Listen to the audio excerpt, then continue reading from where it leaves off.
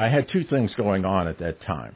One was we had the simulation lab where we did all the simulations, and we were always a few hours ahead of the actual vehicle that was actually going to the moon.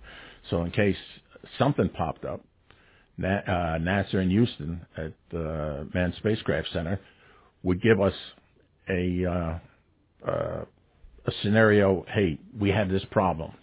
See if you can come up with a solution for it. All right.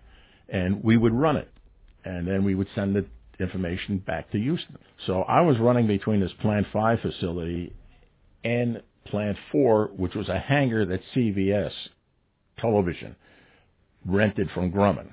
And we created a complete lunar mock-up in this hangar.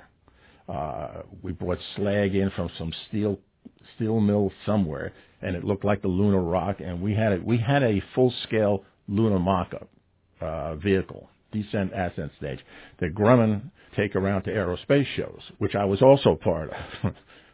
So I would be going back and forth, and I remember being at the actual landing itself. I was in the CBS trailer at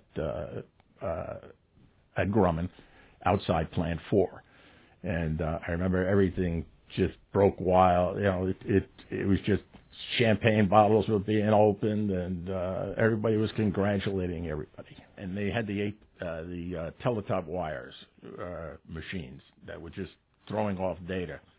And I looked down at one, and it came on there. It said they just landed. They didn't have any contact with Armstrong. They hadn't talked yet.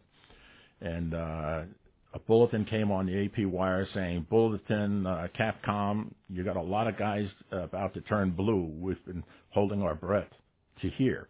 All right, and it was typed up, and I looked at that, and it says Eagle landed, the time, the NASA unofficial time, and I looked at that piece of paper on a teletype machine. I said, I have to save that, and I ripped that off, folded it up, put it in my pocket.